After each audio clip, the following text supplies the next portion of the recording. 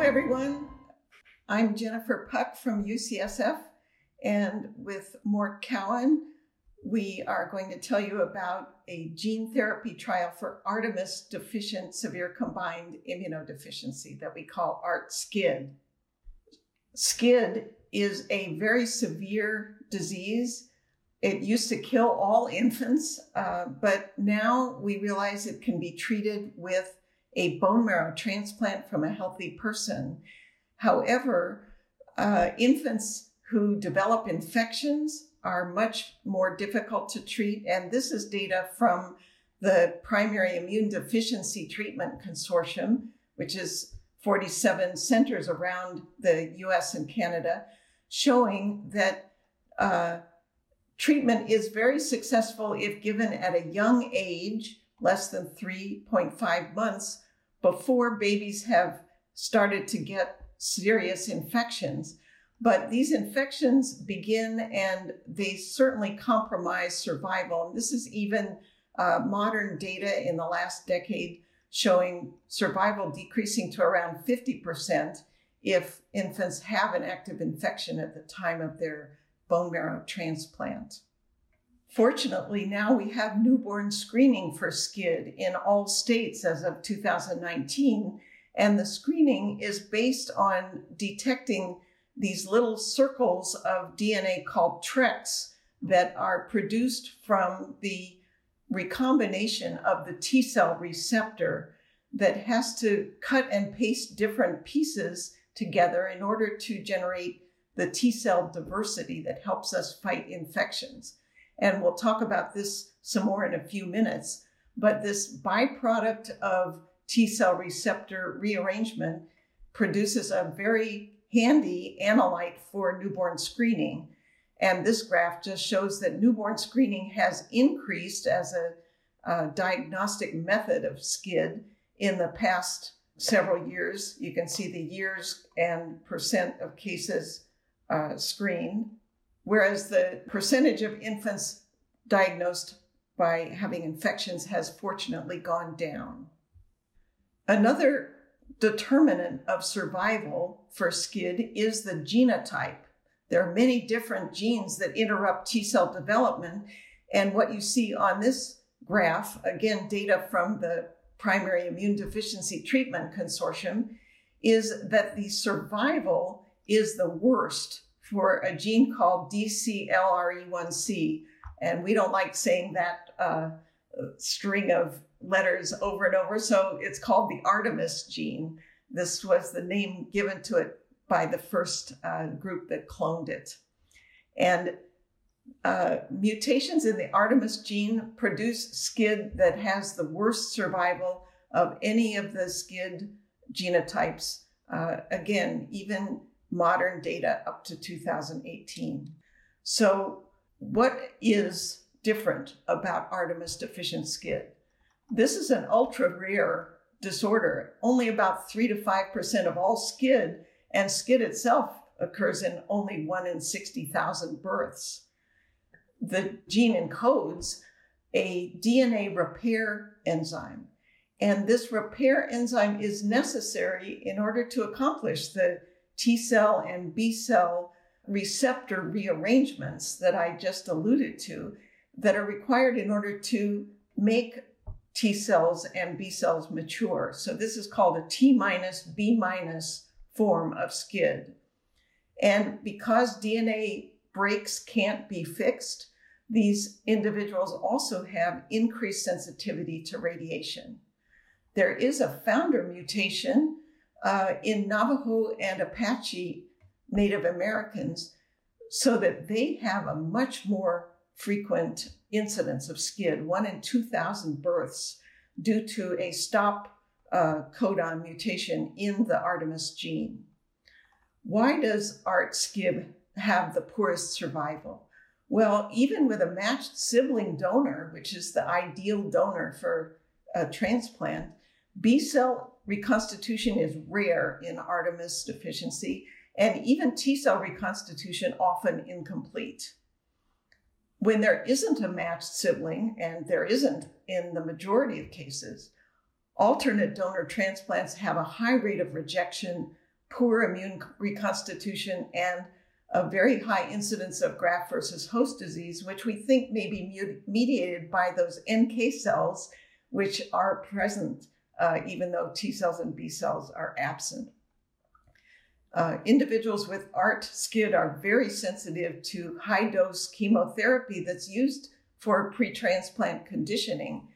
And even the survivors have short stature, poor tooth development, endocrinopathies, and increased mortality.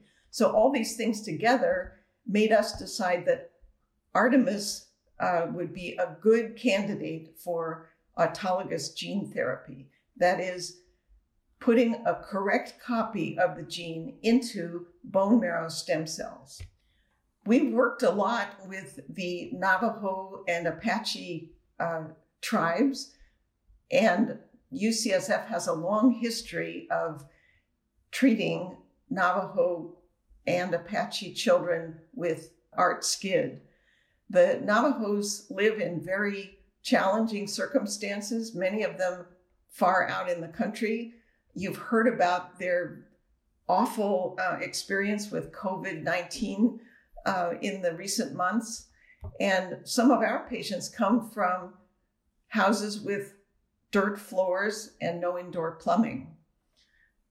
Fortunately, we have a trusted and experienced local physician, Dr. Diana Hu in Tuba City, who helps us follow these patients. And we have sent a team to the reservation annually to hold SCID clinics to follow our patients who've been treated there. But this was the first year we couldn't go in person due to the pandemic. We had to have a Zoom SCID clinic. Our Navajos bring their traditions with them when they come to UCSF for transplants, and many of them arrive with a cradle board like this one in the picture. It just has to be fully disinfected, and all the bedding has to be sterilized before they can bring it into the transplant room. And despite all these things, stress levels are high, patients are far from home, and a transplant of any kind takes at least 3 to 4 months, and gene therapy is unfortunately no quicker.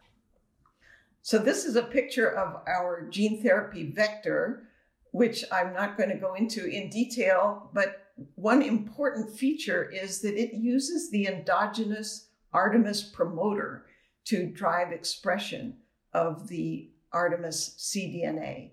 And most vectors for other gene therapy have used some other type of vector, but we believe that this will give the right amount of Artemis protein in the right cells at the right time. To date, we've enrolled 10 patients, and I'm not going to have time to talk about the ones in light blue who are older individuals who've already had treatment as infants, but the treatment was not successful. The rest of the time, I'm going to focus on the ones shown in darker blue here. These are newly diagnosed infants. And although several of our patients are Navajo, we've been surprised to find every ethnicity has Artemis SCID to one degree or another, as you can see here. Our treatment protocol involves a very low dose of busulfan. This is a dangerous chemotherapy agent, but we need to use it to make space in the bone marrow for the corrected cells when we reinfuse them. And we've taken pains to do targeted pharmacokinetics for each infant to adjust their dose based on their own metabolism. And that's important. You can see here that the dose required varies by a factor of 2. So if we just done a weight-based dosing, some patients would receive too much and some too little.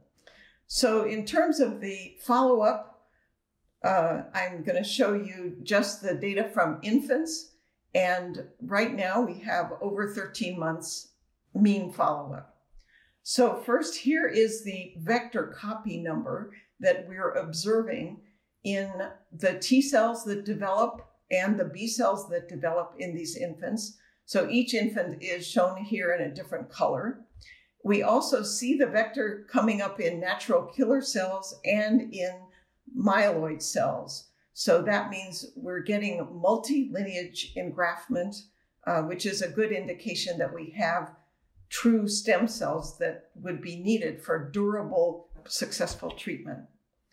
And these are the numbers of T cells, B cells, and T cell subsets that we've seen develop. So these infants have almost all started with undetectable cells, because this is a T minus, B minus SCID. And the cells that were present in one patient were actually maternal cells. You can see that over time, after about 3 months, the numbers of gene-corrected functional T cells has shot up, and all the patients shown here have developed B cells once they get out past 3 months. We are also looking carefully at the insertion site profile because we want to avoid having clonal proliferation as occurred in the original SCID gene therapy trials for X-linked SCID with gamma retrovirus vectors in France. In these cases, we're gratified to see almost all of the clones that we look at, we see only one time, whereas the insertion sites that are seen multiple times account for a very modest percent of the total cells. And the other thing that we're looking at is the diversity of the T cell receptors that these patients are generating. So as I already said, the recombination of these T cell receptor genes is what gives us the diversity of our T cell population. And we need this in order to be able to recognize all of the things in the environment that we need to respond to. And these are called antigens. So T cells have on their surface these receptors, and this is the variable region of the T cell receptor right here. And what we do is we actually sequence the RNA that is encoding that portion of T cell receptors. So you can see in data from a healthy infant cord blood or a healthy adult, there is a great deal of diversity. And this diagram depicts each unique sequence as a dot, and the size of the dot is proportional to the number of times that sequence occurred. So there's a huge variety, very little predominance of one clone or the other in either cord blood or adult blood. We measure this with something called the Shannon index, which is around 9.6 or 9.8. And here is patient 007, who we treated with gene therapy. He started off with essentially no T cells and extremely low diversity. But by 3 months, you can see T cells starting to develop and a good amount of diversity beginning to be detected. And by 6 months, he's already got a Shannon index of nearly as much as the adult and cord blood donors. So in conclusion, to date, we've treated 10 patients with our autologous corrected CD34 stem cell preparation, and we have had no serious adverse events, no rejection, no graft versus host disease, and the low-dose busulfan targeting appears to be working well. We have not had toxicity from this.